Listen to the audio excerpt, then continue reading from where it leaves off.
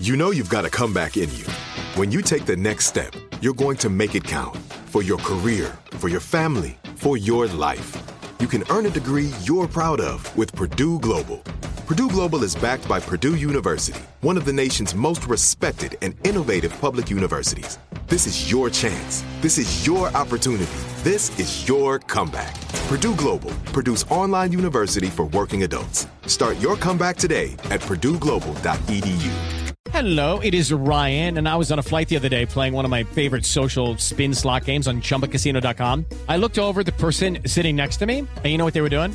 They were also playing Chumba Casino. Coincidence? I think not. Everybody's loving having fun with it. Chumba Casino is home to hundreds of casino-style games that you can play for free anytime, anywhere, even at 30,000 feet. So sign up now at ChumbaCasino.com to claim your free welcome bonus. That's ChumbaCasino.com and live the Chumba life. No purchase necessary. VGW. Void were prohibited by law. See terms and conditions. 18+. Xfinity has free premium networks for everyone this month, no matter what kind of entertainment you love. Addicted to true crime? Catch killer cases and more spine-tingling shows on A&E Crime Central. Crave adventure? Explore Asian action movies on Hi-YAH. Searching for something extreme? Check out skating, snowboarding, and more on Fuel TV Plus, the global home of action sports. And find crowd-pleasing bops on iHeartRadio's Hit Nation playlist. There's new free shows and movies to love every week. Say free this week in your Xfinity voice remote.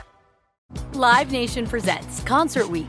Now through May 14th, get $25 tickets to over 5,000 shows. That's up to 75% off a summer full of your favorite artists like 21 Savage, Alanis Morissette, Cage the Elephant, Celeste Barber, Dierks Bentley, Fade, Hootie and the Blowfish, Janet Jackson, Kidz Bop Kids, Meghan Trainor, Bissell Pluma, Sarah McLachlan.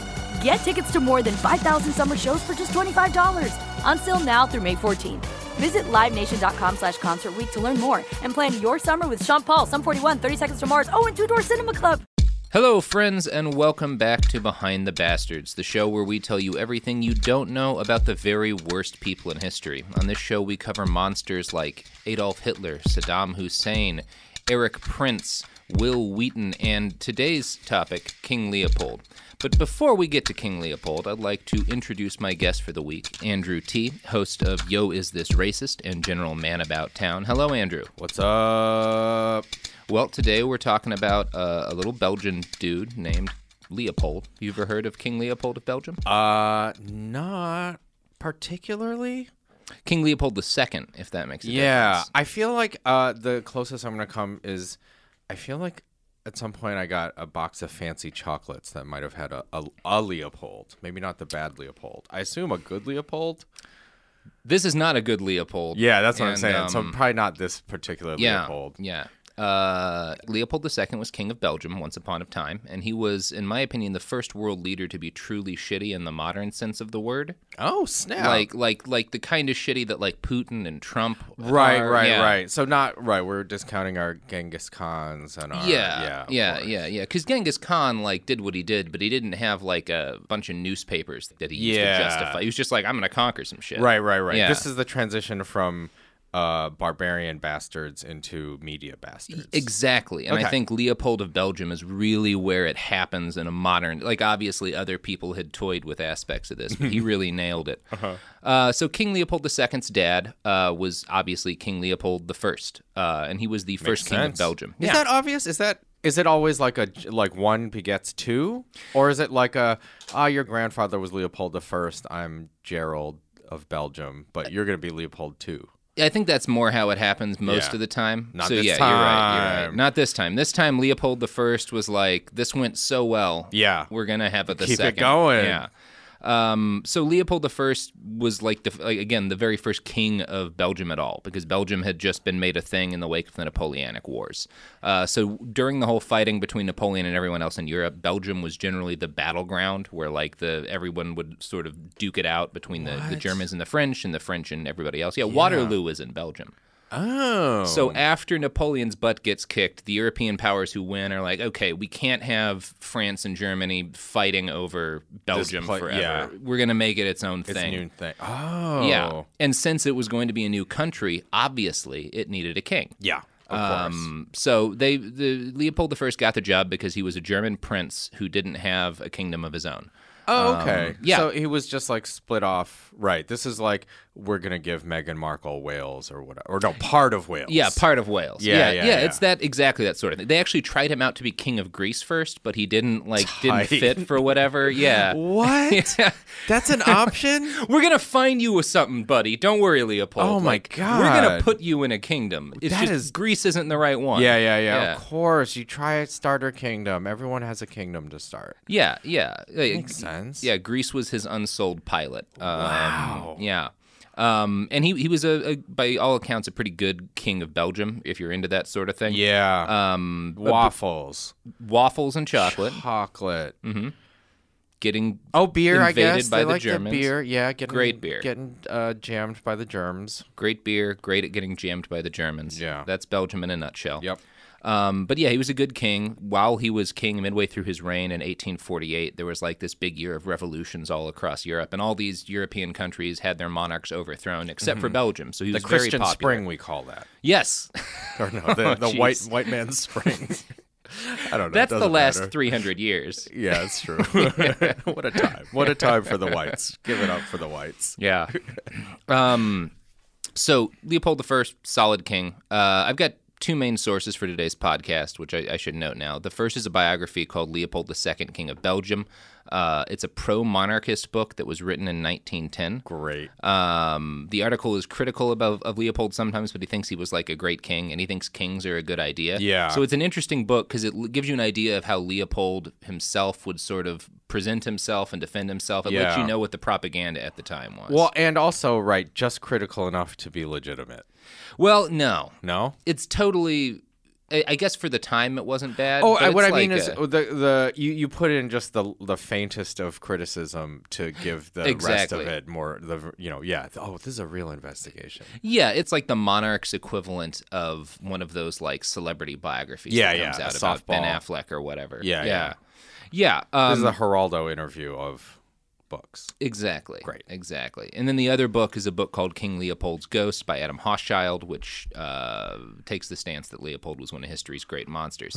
Anyway, so these are most of what I come from is sort of the contrasting views that these two books present. Can I ask, you read 2 books for a podcast? You out of your mind?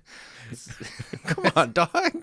There's a lot to dig into here. Oh, wow. And there's not a lot. You're making me feel real bad. I'm like usually good for half a Wikipedia article. Holy shit. Well, this is at least the equivalent of like 4 Wikipedia articles, Yeah, so that's buckle a up. lot. Jeez, go ahead. All right, so Leopold II's mom, Louise, was almost a love match, is the term the book uses for his dad, the king. Mm-hmm. And it says this because the king was already in love with her before they got married when she was a teenager. So what a nice that makes it a love thing. match. That's so nice. he liked her when she was 14. Yeah. So it's love. Yeah. The 1800s were a hell of a time. And she had the right land, I assume? yeah, was she had some nice land, I'm related to the right enemies? She was with, I think, from the Orleans family, so she was like, doubt, she had yeah. some solid ass course. royal pedigree. We all love them. You know, you get some German from King Leopold I, you get a little bit of French from his wife, and then Mm-hmm. their baby is sort of a mix, so maybe Germany and France won't fight over Belgium. Oh, wow. Yeah. What a brave. Yeah. brave Didn't thing win, to do. yeah. Yeah. So Leopold II was born Leopold Louis Philippe Marie Victor, and he was his parents' second child. His older brother died 11 months before he was born. Nice. So if you think about that timeline a lot, it's not very fun because Leopold's older brother is born. Yeah. He dies. Yeah. And 11 months later, Yeah. they pop out another Yeah. son. Yeah. Immediately. Immediately. Not a lot of mourning time. Nah. Yeah. Or maybe they just kind of, fuck the pain away. But Yeah. Yeah. That's probably what happened. that's the optimistic look. Yeah. All right. So at age 5, Leopold's father declared him Duke of Brabant, which is how he was addressed right up until his coronation. Here's Sorry, you said 5, age 5. Yeah, age 5. Great. Yeah, Okay. you're old enough to be a duke at age 5, and he looks like he should be Ooh. ruling people in this What picture. a pretty little duke. We'll have the pictures up on our website. He has no chin, and a kind of a lopsided face, but maybe that's just the painting. Looks a little bit like a ghost, like a human Yeah, ghost. it looks like the painting of a ghost that you find in the basement of an old house. Yeah. And then, like, there's a rush of wind and the camera falls over and, like, Yeah. your friend gets mauled by a Yeah. spirit. Yeah. And that's this guy's selfie, essentially. Yeah, That's yeah. this guy's like, this is the image we want to put out into the world. Yeah, this was like hanging in palaces and Yeah, shit. Yeah, tight. So he looks like a creeper from day Yeah, a little one. spooky boy. But he's still a baby. So the biography notes that Leopold and his siblings were brought up in, quote, the simplest manner and taught to behave as if they were normal citizens rather than royalty. That sounds great until you get to the next part. Quote, the king further expressed the wish to develop in the children the sentiment of duty and not to allow them to have an opinion of their own with regard to their duties and their studies. Basically, the king was trying to crush the individuality of his kids so that they would just fit the role of king. That's kind of Yeah. good, actually. Is it? In that, well, what else are you going to do? Because they got to do this dumb job. Well, I mean, you could try to make them be healthy, fully formed people. Yeah, but why? Then they got to be king. Yeah. Well, okay, Yeah. that's fair. So I mean, you're taking Leopold the First's side. Yeah, well, he's the good one again. I probably Yeah. had his chocolate. No, but right? Isn't that the he's just as trapped as everyone else, you know? Yes. So if he's got to do this thing, you might as well make it so he can do this thing. Okay, so you're expressing some motivation maybe to Why you would do this? why you would do what he winds up doing. I mean- and you don't even know what he winds up doing. What does he do? Yeah, what did I just defend? We are. I still stand. Let me just say right now, whatever he does, I stand behind it. Well, he kills about 10 to 15 million people. Yeah, it's fine. Okay. Well. That's it. So when Leopold is 15, his mom dies of some illness or another. It's one of those things where the writers at the time aren't specific. They're just like, she took ill and was you know, Yeah. sick for like, and then she dies. Like, who Yeah, knows? yeah. It's probably diphtheria or some weird Ooh, named the old-timey flu. disease. Yeah. If it was the flu, it'd be a big deal, I guess. I mean, it probably is a flu. Like that Yeah. killed everybody back then. Yeah. Yeah, in King Leopold's Ghost, Adam Hochschild describes Leopold's childhood as being kind of stark and cold. Quote, if Leopold wanted to see his father, he had to apply for an audience. When the father had something to tell the son, he communicated it through one of his secretaries. I mean, look, this is not just 18th century Arrested Development. It's Yeah. kind of nice. Yeah, that's kind of what's going on. Like, he definitely has a Buster Bluth vibe to him. Yeah. The Again, especially once you see this fucking painting. You'll get it, audience. The biography that was written at the time says that it is worthy of note that the late king never had any comrades or playmates. His childhood was passed among his teachers and tutors, and the disciplinarian father made even more the relationship with his brother and sister a very formal one. Frank childish gaiety and brotherly expansion and confidence were banished. The prince's thoughts thus became concentrated upon himself, and his natural activity and vitality, his exuberant strength were expended on work and study. Tight. Yeah, I'm about it. No friends, does nothing but work. Yeah. Who needs like age He 10? is a duke. Yeah, I mean This he's, is like- he's already achieved a lot. I mean, he is kind of a boss baby. Yeah. Just throwing that out there. So he grows up. He serves in the Belgian military. He apparently does okay. By his early 20s, Leopold becomes an influential figure in Belgian politics. You know, he's the crown prince. Everyone knows he's going to wind up being king. Influential, yeah. And he kind of looks a little like Adam Driver. He looks like a anime Adam Driver. Yeah. Yeah. That's who you would cast as anime Adam Driver in the movie. So, like many rich young people, he traveled far and wide in his early 20s. He went all throughout the Middle East, North Africa, parts of Asia. But he was not traveling for his enjoyment. He was basically traveling, the biography says, as like a commercial employee. So he was essentially looking for financial opportunities for Belgium, because this is the period when all of Europe is colonizing the entire world. Yeah. And Belgium doesn't have a colony. So Yeah. he's traveling all around the Middle East and Asia, basically being like, what can we take? Whose land can we take? Yeah, what can we get? Does this hop ahead for to the Belgium? Congo? Oh, yes. Oh, nice. Yeah, okay. that's where we're headed. Tight. Okay. How do I know that tiny bit of history? It's one of those things that drops in every now and then. You'll hear like, oh yeah, the Belgians did something bad in the Congo, but you don't ever get I don't know any the details. whole story. In fact, I Yeah. probably know more plot points from Michael Crichton's The Congo than reality's The Congo. Yes, I mean there's unconfirmed reports that he tried to find the lost city of Zinj, but no, that's Great. great movie. Is that what they were doing there? Yeah, they're trying to find diamonds. There was a monkey city. And they were trying to find diamonds, and the Yeah. monkeys were evil. Yeah. Yeah, That's yeah. more what I remember. Solid to film. be honest. Really Yeah. solid film. Yeah. There's a laser. There is a laser. Yeah, there's definitely a laser in that movie. Oh, man. What a weird...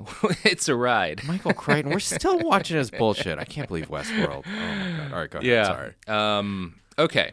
So Prince Leopold, one of his favorite books as he's a young man studying, trying to find a new colony for Belgium, is a book about the Dutch East Indies called Java, How to Manage a Colony. Tight. Yeah. Why would you... Oh, my God. I mean, I guess that's what you have to tell people your favorite book is, but Yeah. that's... Oy. Well, no, I mean, so the book is all about how the Dutch colonized the island of Java and how they got a shitload of coffee and sugar and like dyes and tobacco, and it made so much money that they were able to buy a bunch of railroads and canals back in Holland. So like the book is all about that. So it outlines sort of how they were able to monetize Java so well, and like it talks about how the king basically brought in a bunch of private companies and became a major shareholder in those companies, and it was the company's job to farm the land and to produce the resources and then to export them to Belgium. So the king didn't have to send Dutch government workers over to do anything. The king just said, I own Java. Corporations come in, give me a stake in your profits, and do whatever you want. I think it's just cool to have political leaders also own corporations. That has never been a problem and never will be a problem. No, it seems to always work out great. It seems to work out great 100% of the time. The book also did note that the Dutch profits in Java would have been impossible without a huge amount of forced labor. And young Prince Leopold agreed with this and said that forced labor was, quote, the only way to civilize and uplift these indolent and corrupt peoples of the Far East. Yeah. Yeah. He ain't wrong. You go ahead. What else? What else you got? I thought you said this guy was bad. All right. So late in his dukedom, a few years before he becomes king, Leopold gets up in front of Belgium's Senate and he urges them to take up foreign colonies. So they got a king and a senate. Yeah. How's that work? So basically, the king of Belgium is kind of a ceremonial figure. He's got more power than like the Queen in England has today. But it's heading towards. that. No, there's no formal power. Lots of soft power. Lots of soft power and a little bit of formal power. Okay. But you can't do things as the king like just make colonies. Right. You can't do things as the king like send the army places. Yeah. And so Leopold's dad seems to be okay with that. Yeah. But Leopold II is growing up chomping at the bit to do shit and doesn't want to become a monarch who just waves at the crowd. Why? Why not? So he gets up in front of the Senate and he says, quote, I am profoundly convinced of our vast resources, and I passionately wish that my beautiful country would show the necessary pluck to derive all the benefit which, in my opinion, it can derive. I think that the moment for our expansion abroad has arrived. We must not lose time, otherwise the best positions in markets, which are becoming more rare every day, will be occupied by nations more enterprising than ourselves. And when he talks about positions in markets, he's talking about whole countries and stuff. I mean, millions of people. It's more chilling in the original Flemish. Yeah, Flemish. Yes! Yeah, he nailed it. Nice. Although he probably would have been speaking just French. For this, boo. Yeah. All right, so... I wanted to say Flemish. Well, you can say you can say Walloon if you want. I'm getting. What is that? That's the other group of people. There's right. So Belgium is made up of Flemish people and Walloons. Yeah, the Wallunatics. Yeah, of course. Band-Aid on their face. We get it. That's a rough name to grow into the world stage taking on. Well, you gotta get enough rifles, get enough cutlasses, everything starts to make sense. I don't feel like it does. I feel like Germany was so fierce in part because German is that's like an imposing name. Like the Germans are coming. Yeah. Like imagine if the name got switched and the Belgians were called the Germans and like the Nazis had tried to invade and everyone was like, oh, the Walloons are invading. Yeah. Like, that's not going to go as well. Yeah. Well, listen, let's boot up a Risk game. Yeah. We'll figure it out. All right.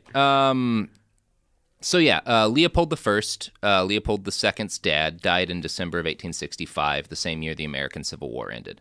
Leopold is now the king and 30 years old.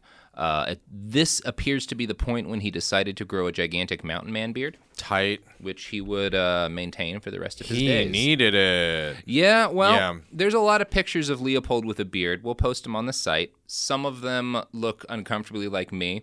Some of them are clear missteps in the beard growing process where he's Sure. got like gigantic mutton chops and he looks like a fucking hair octopus. Style of the time, though. Yeah, he went through some rough patches in his sartorial history for sure. That's pretty. That Yeah. ain't easy. We're looking at Yeah, that's a rough picture.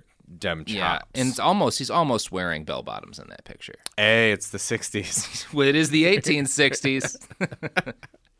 Boom! All right. So yeah, Leopold's the king of Belgium. He's super frustrated because the king doesn't have that much in the way of power. Leopold takes to sort of mocking the restrained role that he has in Belgian politics. There's a story of like this guy who came to visit him because like, you know, the king's got to visit with like his donors and benefactors and whatnot. And this guy complains about the poor state of the roads around his property. And Leopold interrupts him and says, I have no authority to change the roads. You ought to address yourself to the press, especially to the small papers. The municipality and the government will do anything they ask.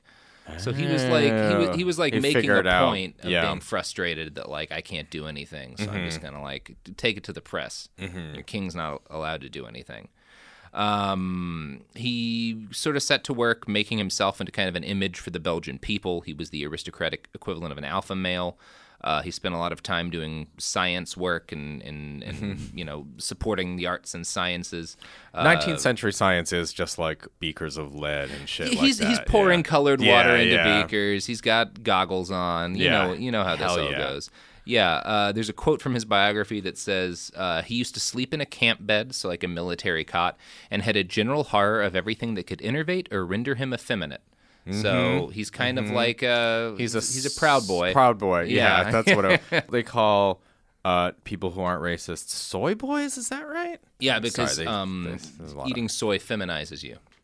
Again. Yeah, that's what right. that's the alt-right thing. Yeah. Hey, well, at least we know that they have a nice historical antecedent. Leopold would have been all about that Yeah. stuff. So Yeah, yeah. he's growing a giant weird beard. He's sleeping Yeah. in a palace in a military cot. Yeah. He's scared of girls. He hates spending money.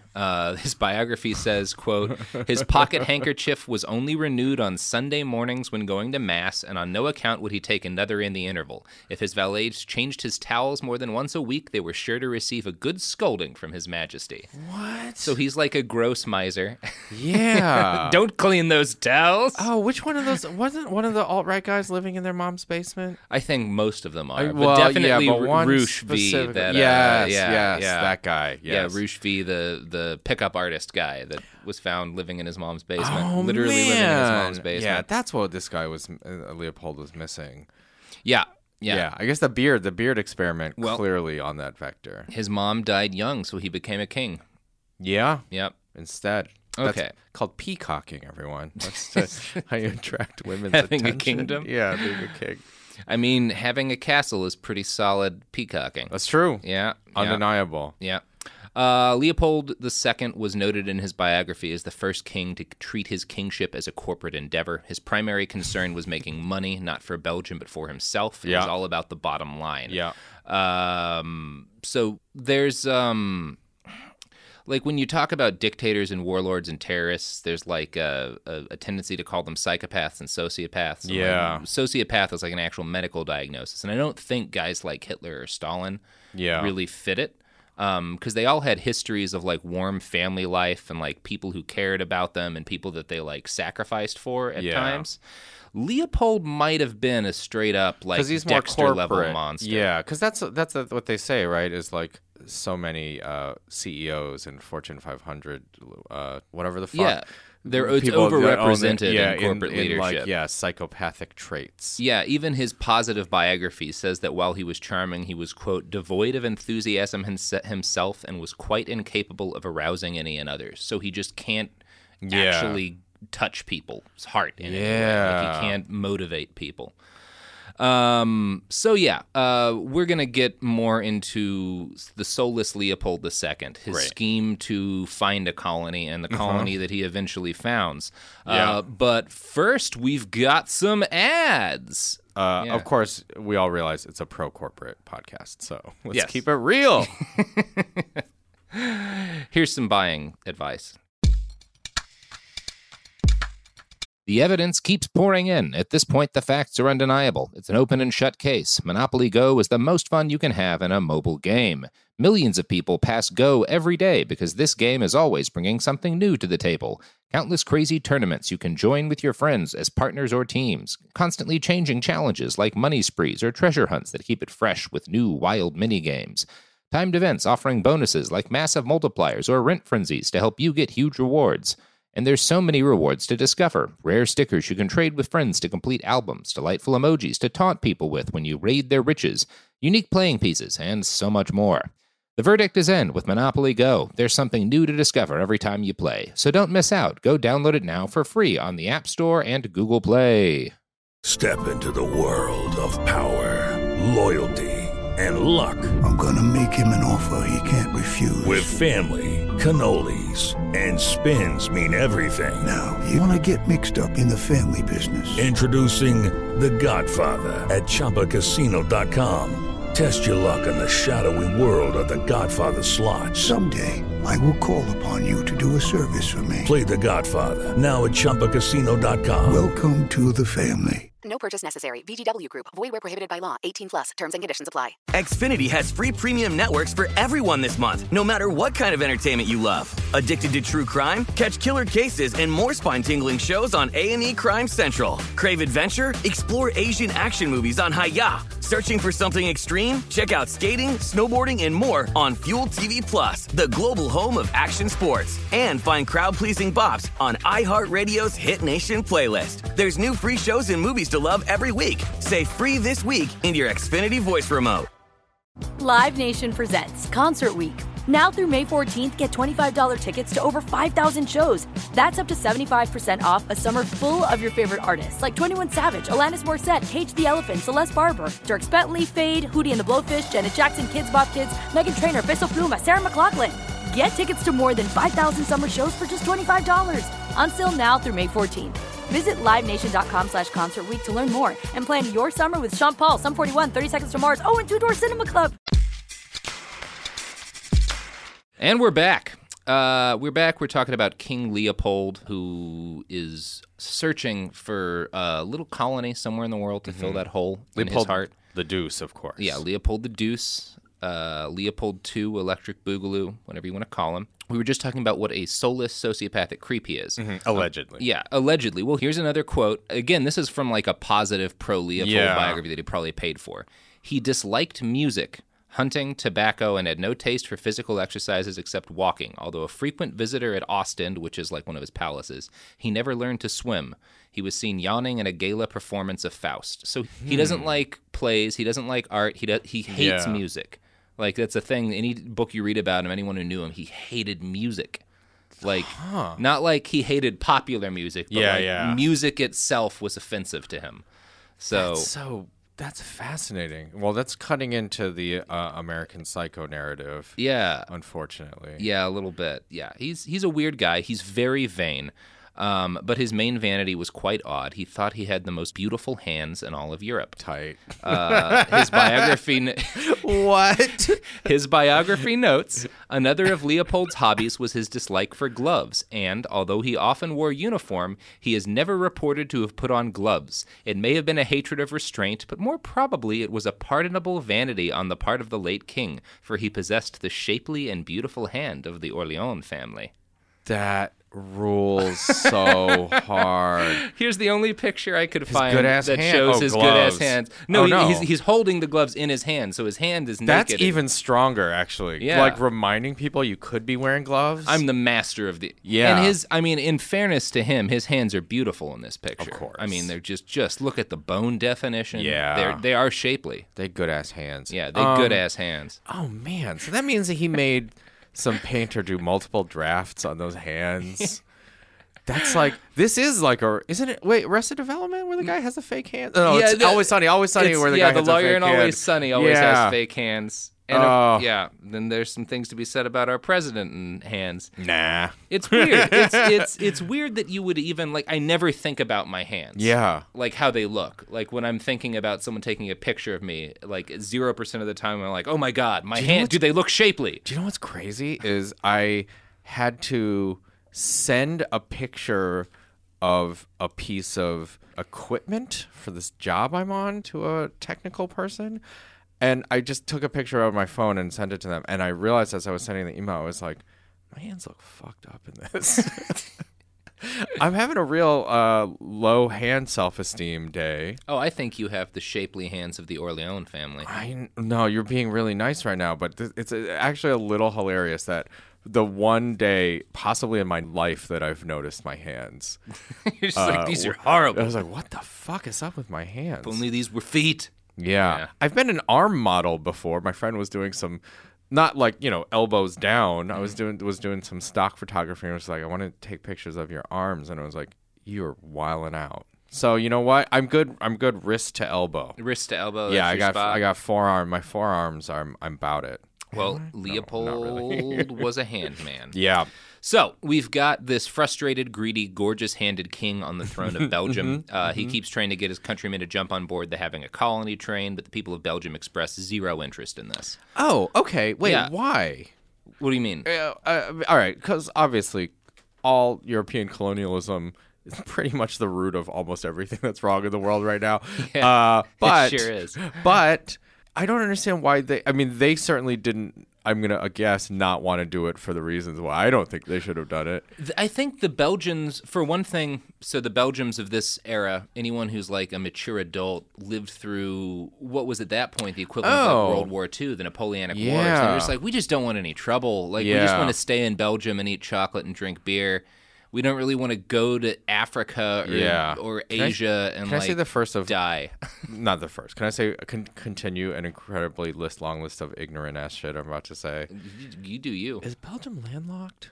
No, right? No, okay. no. It has a Antwerp. Antwerp, that's Yeah, right. no. Okay. A number of just ports, small. I'm sure. But yeah. Okay. It's a wee little country. You can drive across it in a couple of hours. Yes. Yeah. Okay. I was just like, okay, never Yeah. mind. I was just like, it's funny to imagine a landlocked country owning stuff, but of course they can. Who gives a shit? But they're not landlocked, so fuck me. Yeah, no, they're not. They didn't have a colony at this point, and they seem to have zero interest in having one. That's crazy. Now, at the same time, from 1874 to 1877, when Leopold's like a decade or so into his kinghood, there's this explorer named Henry Morton Stanley. And from 74 to 77, he completes a 7,000-mile expedition across Central Africa. Much of his travels centered upon the still undiscovered by like white people Congo. No one had like mapped the extent of the Congo River. We didn't know where it like originated from at this point. So at this time in European history, like different explorers mapping Africa are kind of like the Marvel movie franchise of the day. Yeah. Like each of these guys is world famous and like newspapers breathlessly cover every expedition. And whenever they finish an expedition, they write a book and millions of people buy it. So automatically this is profitable. Exactly. Yeah, great. This is like the thing people care about at this point in time. It's like what these explorers are doing man. all in Africa and all over the world. Like That just to the means North if Pole. I were alive then and a white person, two big Fs, I would be like struggling to get on one of the good expeditions. Yeah, you really like fingers crossed it's not one of the ones where people eat each other. Yeah. Which statistically a lot of them are. Yeah. So Stanley maps like a huge chunk of the Congo, more than anyone had ever done before, and it's like big news. He gets back to Europe from Africa and he goes on tour. He's doing like speaking engagements. He's this big celebrity. I feel like there's a lot of like skulls and calipers in a talk like this. Yeah, and probably buckets of racism. Yeah. Like totally unexamined racism. Why look? Don't look. If you don't look, it's not there. Yeah. Well, That's the racist motto. So he's touring around, and King Leopold winds up meeting with him. Stanley had been bullish on the idea that the Congo would be a great place for a colony, and he wanted the British to set up a colony there. The OGs. You want to go to the best colonizing studio first. Yeah, exactly. That's like the is Paramount good? Probably not, right? I don't know anything about this Warner city Brothers. we all live in. The Disney. Disney. That's the Disney. Yeah, Britain's the Disney of colonizing. Yeah. And instead he goes to, I don't know, who's making DC's garbage movies? Warner Brothers. Warner Brothers. Yeah. Okay, so Leopold's Warner Brothers. No, they're not even in it. Leopold is like... This has gotten very confusing. Leopold is like Snapchat making stuff. Like technically they got or YouTube. Like it's a YouTube show. Yeah, you know it's what? like they got the money. Let's actually they call have it... no history for it, but who knows? I feel like we actually hit upon the right thing to compare him to, which is Amazon. Yes. Yeah. That's so right. Stanley tries to sell his Congo idea to Disney / Britain, and it fails. And King Leopold, a.k.a. Amazon's like, well, we might be interested in this plan. Yeah. Well, we'll fund this. Let's do it. Why don't you give me your elevator pitch? Colony in the Congo, huh? I like it. I like this idea. Yeah, so Leopold contracts Stanley to work for him, and he sends him back to Africa with a new mission. So Leopold's master plan here, I'm going to peel back for a minute, and then we're going to zoom into the different pieces, because it's a complicated-ass plan. Great. His master plan is to create the Congo Free State, which is a supposedly independent African nation that just happened to also be ruled by King Leopold II. Sure.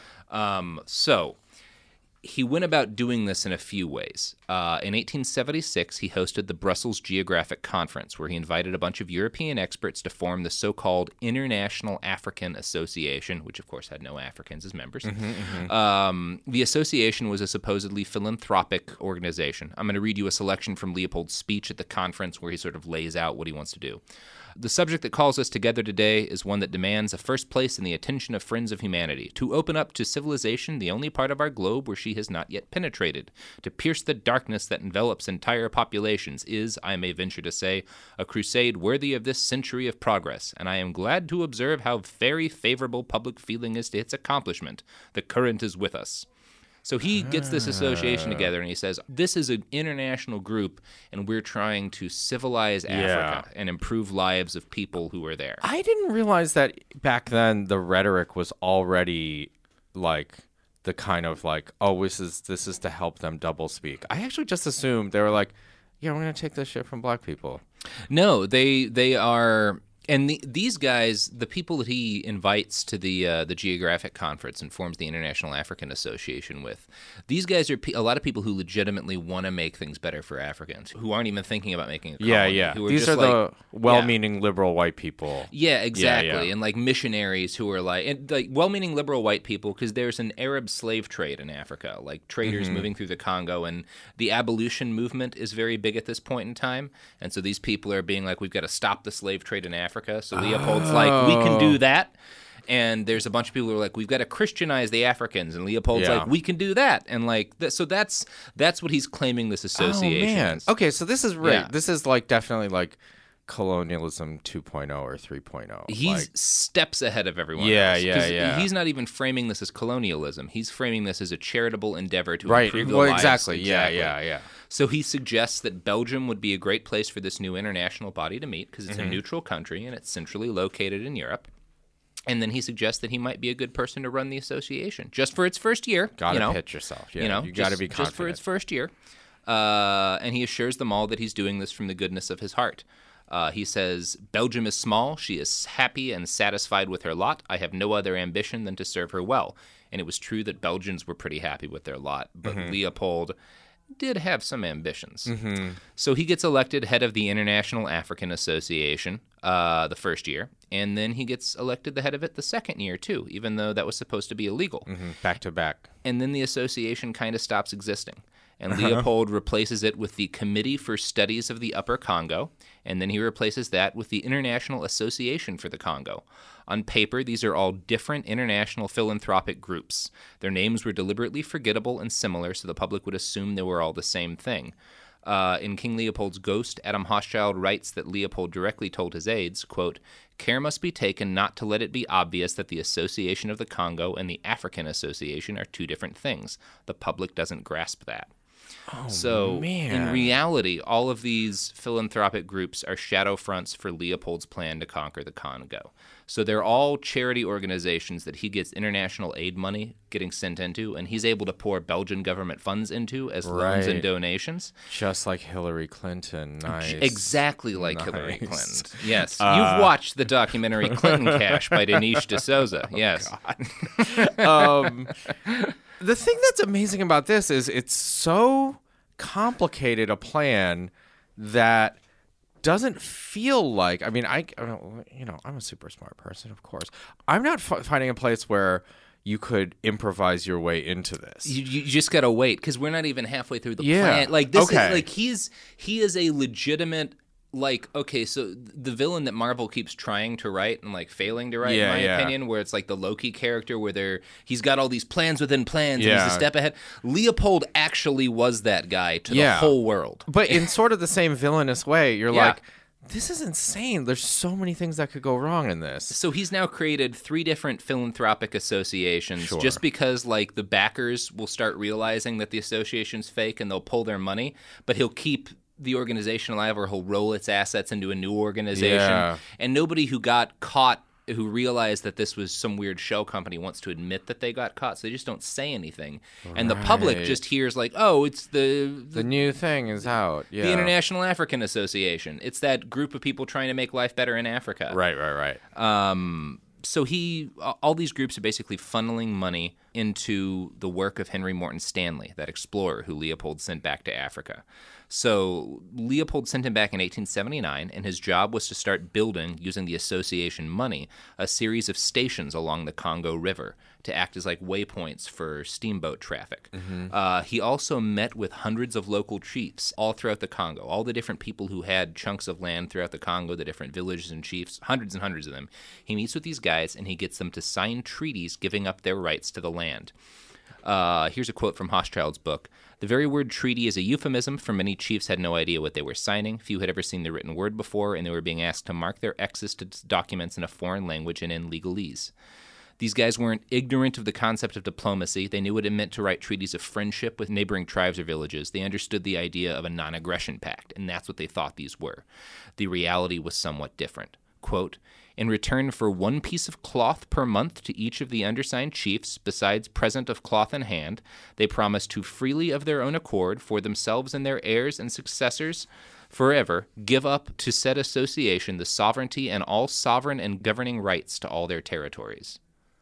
So basically, he gives them cloth. They think that they're getting some sick-ass clothes just to sign for a like non-aggression pact with the white like, people. This is a thing. Here's our everyone gets a jersey. And you give us shirts. We promise we won't shoot you. We don't want to shoot you anyway. That sounds great. In reality, these are all statements saying that they give up their rights to the International African Association, and the association will have the right to collect taxes on the people who gave up their rights to their land. And those taxes, because there's no currency in most of the Congo, those taxes can be paid in labor. So Leopold gets hundreds of chiefs through Stanley to sign these agreements. Jesus. So Europe thinks Stanley's over there doing valuable philanthropic work, fighting with the slave traders and trying to open the Congo up to free trade. That's the big buzzword everyone's using. It's like, we're going to open the Congo up to free trade, and it'll benefit the Africans, it'll benefit Europe. Everyone will benefit if there's free trade in the Congo. Meanwhile, what he's actually doing is getting pieces of paper that give Leopold the rights to the Congo, that make it look like all these chiefs have come together and said, we want this guy to be our king, and we want to be a country. So, I feel like I should break for just a second and talk a little bit more about Henry Morton Stanley, who's the guy who's actually doing all this legwork. He was one of the greatest explorers in history, and he was also a human garbage fire. Yeah, sort of a Darth Vader type. Definitely a Darth Vader type. Yeah. He was terrified by the thought of being touched by a woman, just like Darth Vader. That's very true. He once cut off his own dog's tail, cooked it, and fed it to the dog for no real reason. And he basically, when I say he was an explorer, he shot his way through Africa. Here's a quote from a description of one of Stanley's expeditions in King Leopold's Ghost. To those unfortunate enough to live in its path, the expedition felt like an invading army, for it sometimes held women and children hostage until local chiefs supplied food. He's shooting his way through these tribes, taking their food, taking their shit. burning down villages if there's any resistance.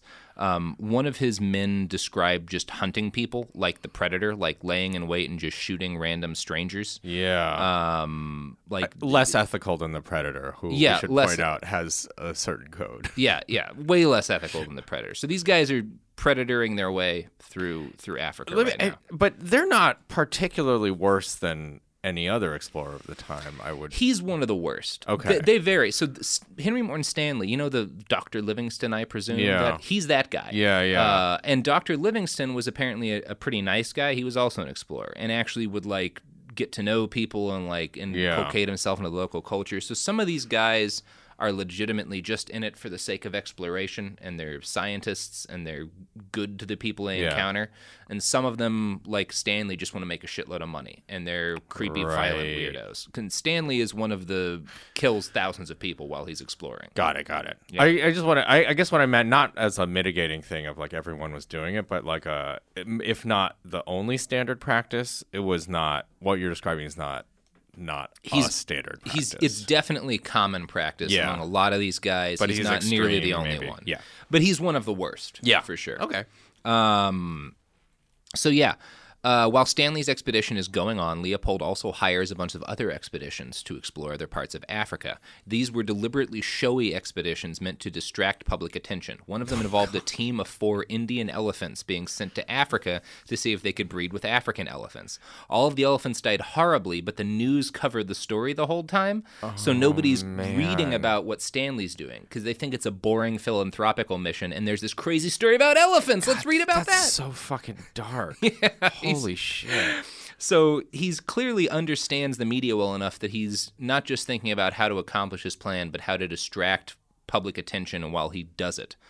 When Morton Stanley gets back from his expedition, he writes a book. It's an instant bestseller. King Leopold edits it himself. That's one of the things he'd insisted on, is that Stanley could write a book about this, but King Leopold would get to edit it. And most of what he did was correct the times when Stanley mixed up the different associations and committees that he was supposedly working for, because nobody could keep it straight but Leopold. That's such an attention to detail. That's unbelievable. Like I said, he's the first truly modern bastard. Yeah.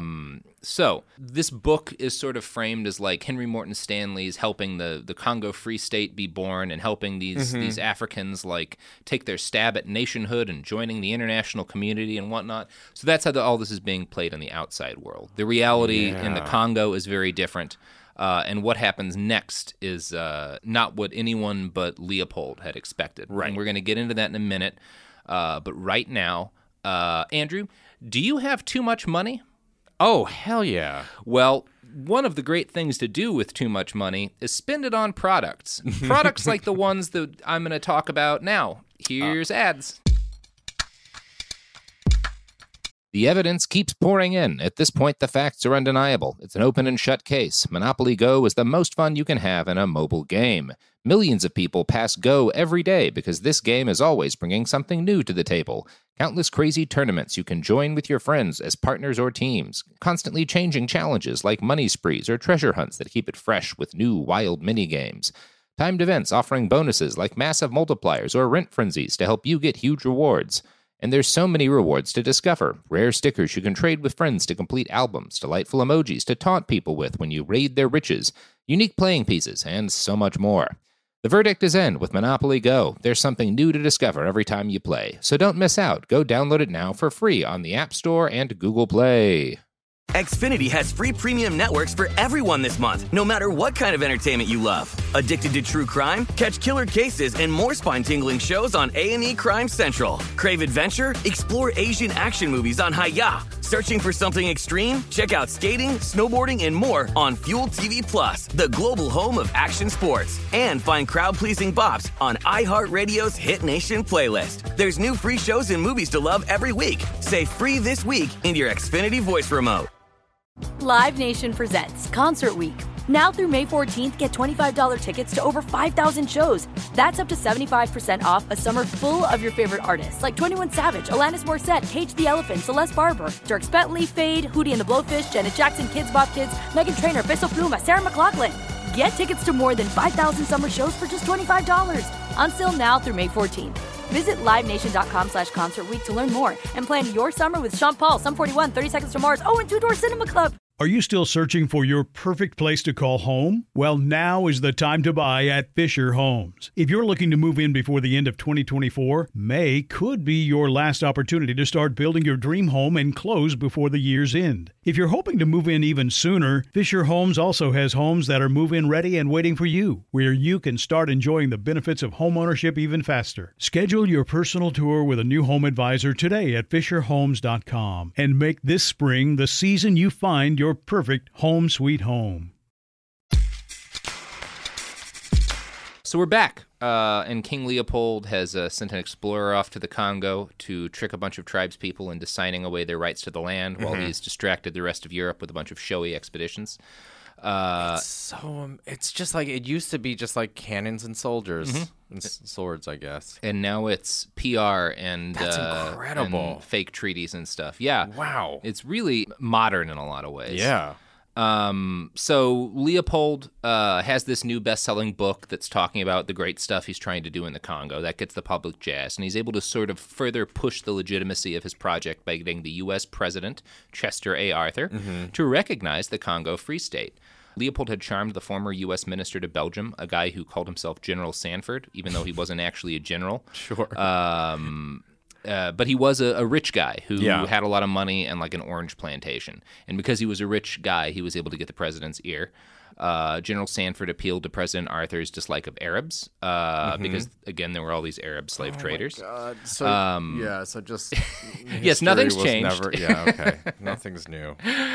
Yeah, so Chester A. Arthur was... he also pointed out that the Congo had been discovered by an American because Henry Morton Stanley called himself an American. He wasn't. He was actually British, but he lied his whole life and said he was American. Great. Everyone lies about everything in the 1800s because there's no internet. Because there's no... there's nothing to... Like, you run into anything. 1,000 colonels when you're reading anything in this period, and none of them are colonels. Sure. None of them were ever in the military. Great, They're just, I'm going to be a colonel now. Just fried chicken colonels. It's fine. And in this case, a general. Anyway, Chester A. Arthur was like, sounds great. Congo Free State sounds like a great idea. You're going to fight some Arabs. Best part. Hooray. Yeah. So he included this next bit in his State of the Union speech, recognizing the Congo Free State. Quote from Chester A. Arthur. The rich and populous Valley of the Congo, spelled with a K in this, is being opened by a society called the International African Association, of which the King of the Belgians is the president. Large tracts of territory have been ceded to the association by native chiefs. Roads have been opened, steamboats have been placed on the river, and the nuclei of states established, under one flag which offers freedom to commerce and prohibits the slave trade. Oh, my God. So that's how Chester A. Arthur pictures it. So he got paid placement for his propaganda in the State of the Union. Yeah, in the State of the Union. So far, the people of Belgium and the other European states are fooled pretty well. But France and some other folks in like the British government and whatnot are starting to catch on to Leopold's plan and realize that he's making a power grab. This helped to spark what's known as the scramble for Africa, where all of these European powers are like, oh my God, we're running out of Africa to take over. So they start shooting out expeditions to claim the last pieces of the continent before it fills up. This all culminates in the Berlin Conference of 1884 to 85. And a bunch of stuff is decided there, but Leopold's main goal is to get recognition for what he starts calling the Congo Free State. He's basically like, I've got all these treaties. Like he gets up in front of Europe and he's like, I got all these treaties. Look, the people of the Congo want to be their own state. They want me to be their king. They've given this state the rights to their land. And if you all back me in establishing the state, it'll be a free trade zone. So everyone will be able to trade freely and buy and sell freely in there. It'll make a bunch of money for everybody. So that's Leopold's pitch. Man. And Europe buys it. In 1885, the Congo Free State is established. Leopold had to go in front of Belgium's Senate to ask if he could be two kings at once. He promised that the Congo would be its own independent nation and that it would pay its own way in the world. He told Belgium he thought it was his duty to, quote, help the nations of second rank become useful members of the great family of nations. Then he asked for money, a little loan to help the fledgling new nation, and he asked his fellow Belgians to volunteer to help in this bold project. Quote, more than any other, a manufacturing and commercial people like ourselves ought to strive to obtain a market for all its workers, for thinkers, capitalists, and workmen. So the Congo Free State is, on paper, a country with Leopold II as its absolute ruler. So he's gone from the King of Belgium, where he doesn't really have any power, to the a absolute real king. ruler. Yeah, of a country like 20 times the size of Belgium. Jesus Christ. Yeah. So the Congo Free State is, to all intents and purposes, a state. It has its own army, the Force Publique, which is made up of African soldiers led by Belgian officers. It's illegal for black men to be officers in the army of the Congo. Yeah. That sounds about right. Yeah. Oh, man. Leopold has acquired himself an African empire. Unfortunately, he didn't want an empire. He had no desire to actually rule another country. He just wanted money. He just wanted money. So, the Congo Free State is entirely a money-making scheme, and it's all based around rubber. So the late 1800s is when rubber really started to take off. That's like in the mid-1800s or so is when they figured out how to vulcanize rubber, which is what makes it like nice and shiny and stable, and it doesn't smell weird and fall apart. It's so the Macintosh coat becomes popular around this time. People like in Europe are just like covered head to toe in rubber. Like it's everywhere. It's like the fashion of the time. It's like people are just flipping out over rubber. It's a bunch of fetishes are born. It's tons of fetishes are time. born. Exactly. Yep. Hot air balloons rely on it. It's like this. It's a wonder material. It's like the first time people they don't have to use glass for everything. Yeah. So everyone's in love with rubber, but there's only two ways to make rubber at that time: vines and trees. Now, rubber vines grew wild all around the Congo. Wait, sorry. The two ways are vines and trees. There's rubber vines and there's rubber trees. Got it. Yeah. I thought it was going to be vegetation and chemistry. No, they haven't. They didn't. They do now. We can make rubber using, but they hadn't figured that shit out yet. So actually, harvesting all of the rubber from vines, like the ones you grew in the Congo, required thousands and thousands of people climbing trees in the jungle. There's the risk of snake bite and monster attacks, and it's just a nightmare harvesting rubber at large scale in the Congo. Harvesting rubber from trees, on the other hand, is really easy, and some enterprising people had already started planting groves of rubber trees in South America. But those trees took about 20 years or so to really get going. So Leopold, standing here in charge of the Congo, knows that he has about 20 years to be the world's leading producer of rubber. The Congo Free State was basically just a giant rubber factory. That was his whole vision for this land filled with millions of people. Yeah. This is like the actual story of Willy Wonka. He's the real Willy Wonka. Yeah. Exactly. Jesus Christ.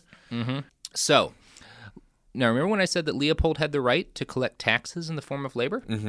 Well, he used these taxes to make Congolese people go harvest rubber for him. In theory, I think he was allowed to only demand like 40 hours a month from them or something, but what happened is that he would have his soldiers go from village to village and take hostages. These hostages would be put in concentration camps where they'd be starved and beaten until the village met its rubber quota. So, if you didn't get all the rubber that you were supposed to get soon enough, your family would just starve to death.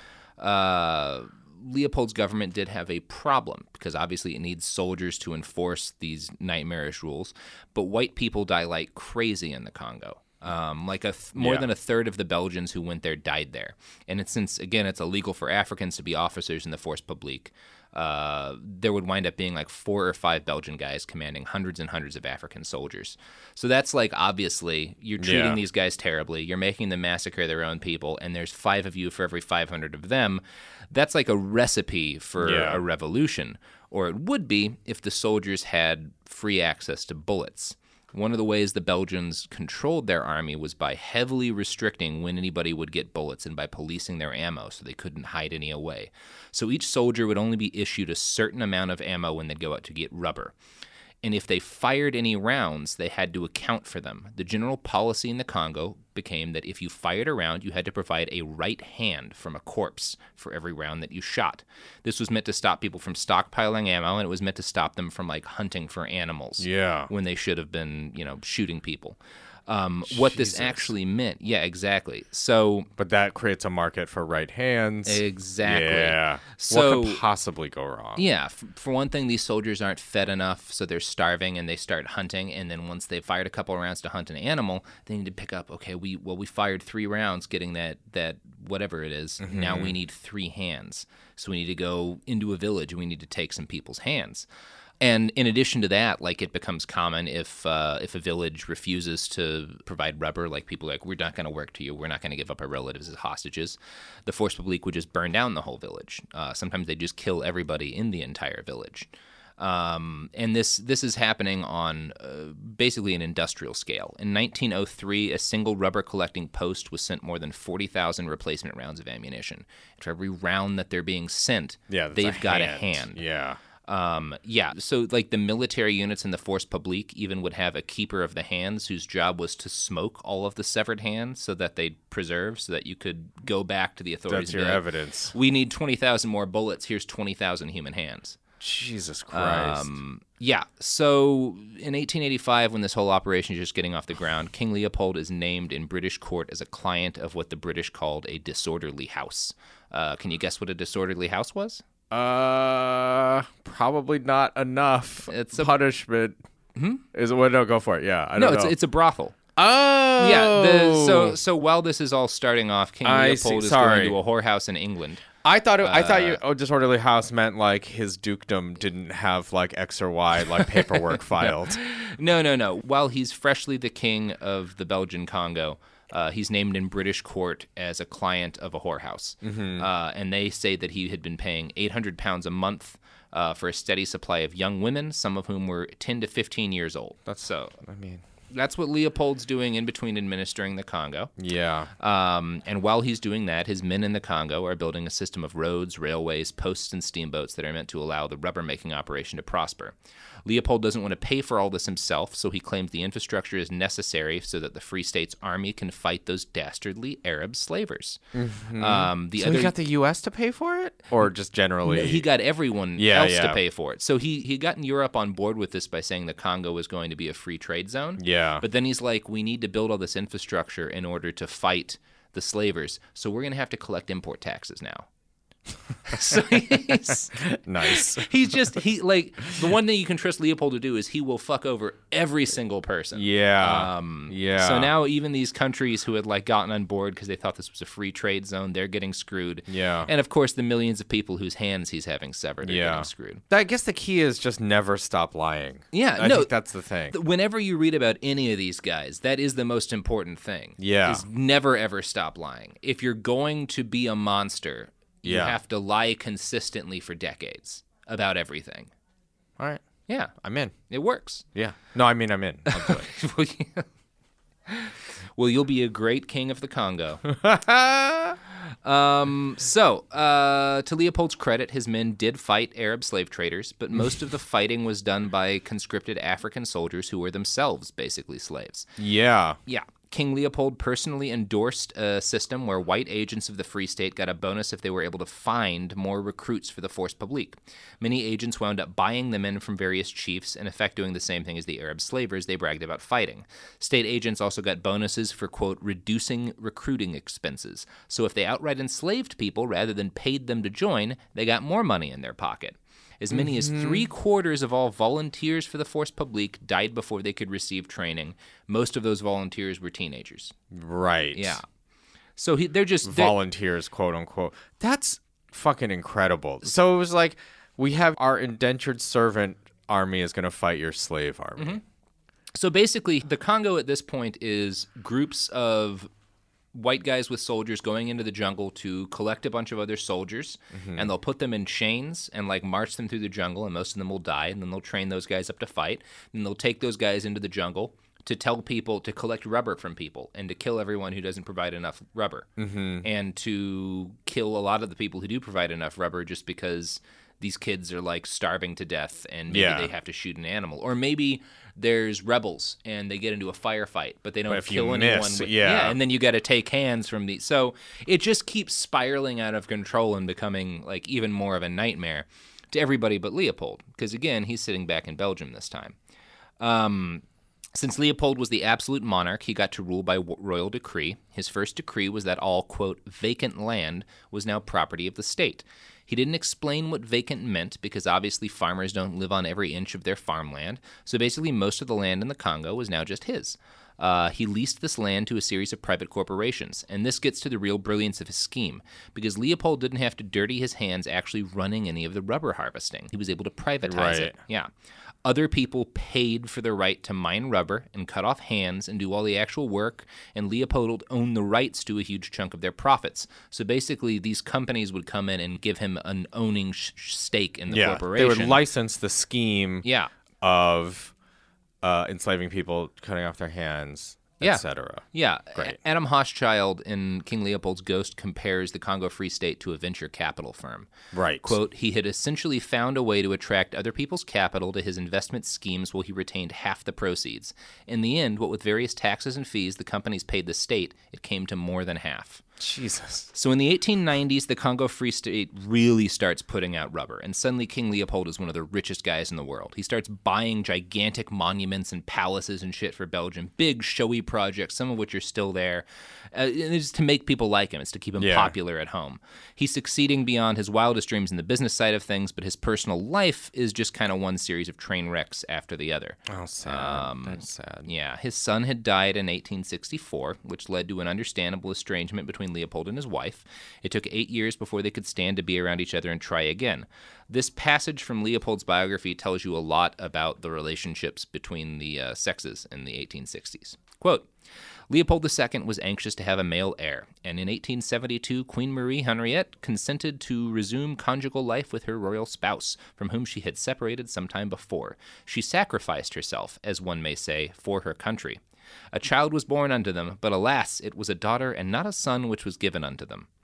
So, that's messed up for a lot of reasons. Jesus. One of which is just that even in the pro-Leopold biography, it just admits that having sex with Leopold is a sacrifice. I'm surprised at the amount of agency she has. Like, she is the queen. Facing pressure, but wasn't forced at guillotine point or whatever to... She kind of was. I guess that's true. Yeah, I guess that's between the lines, of course. Yeah. Jesus. She probably has more agency than the average, but at the same time, in a way, she has less because it's less important for a commoner to have a son. Yeah. Because, like, the king, that's like the whole dynasty thing. So you might say she has even less. We probably should say that. Yeah, we probably would be responsible for the to record. say that. Yeah. Leopold did not take having a daughter very well. This quote is from King Leopold's Ghost. When the last daughter, Clementine, was born, according to his sister Louise, the king was furious and thenceforth refused to have anything to do with his admirable wife. From the beginning, she wrote, quote, the king paid very little attention to me or my sisters. So he doesn't pay attention to his daughters, and he mostly seems to care when one of them, like, fucks with his garden. Here's a recollection from Louise. Large, juicy peaches grew on the walls of the gardens, and the king was very proud of them. I had a passion for peaches, and one day I dared to eat one which was hidden away among the leaves. And that year peaches were plentiful, but the following day the king discovered the theft. What a dramatic moment! At once suspected, I confessed my crime and was promptly punished. I did not realize that the king counted his peaches. So while Leopold is running a nightmare hand-harvesting, rubber-making scheme in the Congo, he's got enough time to make sure that his daughter doesn't steal a peach from his garden. So fun. Because it's like, at least Ivanka Trump has the decency to pretend that she loved her time with her dad, even though, like, in all those, like, stories she tells, it's sad and weird, too. But it's like, at least she's like, I love him. He's my dad, and I believe in all this shit. He couldn't even get his daughters to be like, I love him. Well, there's going to be more about his daughters coming in Great. here. He is not a great dad. Yeah. If you can't tell that already. Huh. There's, in fact, no evidence that Leopold cared about any of his children as anything more than vehicles for his legacy. Even that fawning 1910 biography can't make it seem like Leopold had a single fuck for his family. Mm-hmm. As King Leopold... I'm going to be honest, that's so far the most relatable thing about it. Just not liking his family? Yeah. Just kidding. I love you, fam. As King Leopold grew older and richer, he also became a full-on hypochondriac. He took to wearing a waterproof bag around his gigantic beard whenever he went outside in the rain or when he swam. He required his palace tablecloths to be boiled every day to kill any germs, which is at least a character evolution from not letting them wash his sheets. Yeah. His napkin. Oh, yeah. that's good for him. So he's changing. He's had his own little hero's journey. Yeah. We all get there. Yeah. Hypochondriac. This wound up being another really, really long one. There was just so much research. So this is going to be a two-parter podcast, and the second part is going to drop on Thursday. So we'll be getting into the rest of Leopold's story and the tremendously dark story of the Congo. So stick around. Check back in on Thursday. It's going to be great. In the meantime, you can check out Andrew T's podcast, Yo, Is This Racist? You can also check out every other episode of Behind the Bastards. You can find us on Twitter at BastardsPod and Instagram as well. You can find us on the internet at BehindTheBastards.com, and you can find me on Twitter at IWriteOK. So, Andrew and I will be back on Thursday with more Leopold, so check us out then.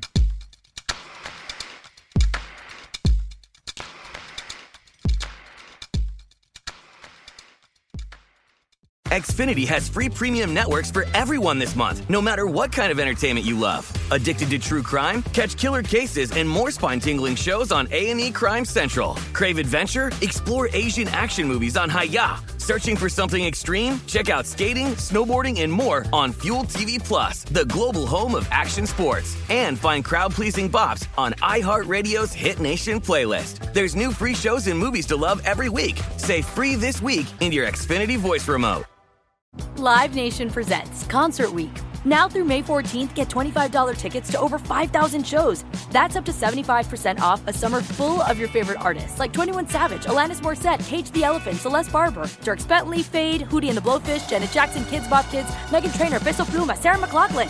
Get tickets to more than 5,000 summer shows for just $25. Until now through May 14th. Visit LiveNation.com/Concert Week to learn more and plan your summer with Sean Paul, Sum 41, 30 Seconds to Mars, and Two Door Cinema Club. Are you still searching for your perfect place to call home? Well, now is the time to buy at Fisher Homes. If you're looking to move in before the end of 2024, May could be your last opportunity to start building your dream home and close before the year's end. If you're hoping to move in even sooner, Fisher Homes also has homes that are move-in ready and waiting for you, where you can start enjoying the benefits of homeownership even faster. Schedule your personal tour with a new home advisor today at FisherHomes.com and make this spring the season you find your perfect home sweet home. This is Raquel Willis from Queer Chronicles. Right now, there are close to 500 anti-LGBTQ+ bills in state legislatures across the country. Lambda Legal is leading the charge against these hateful bills that target mostly trans and non-binary people. You can fight discrimination and help write the next chapter of Lambda Legal history. To learn more about their open cases and to donate, visit lambdalegal.org. That's lambdalegal.org.